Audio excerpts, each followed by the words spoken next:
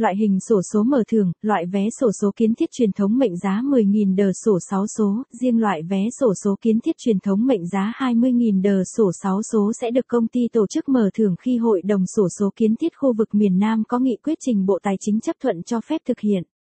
Nếu bạn muốn tra cứu kết quả quay số mở thưởng thì có thể ấn vào đường link này nhé. https://www.visominbac.vn/search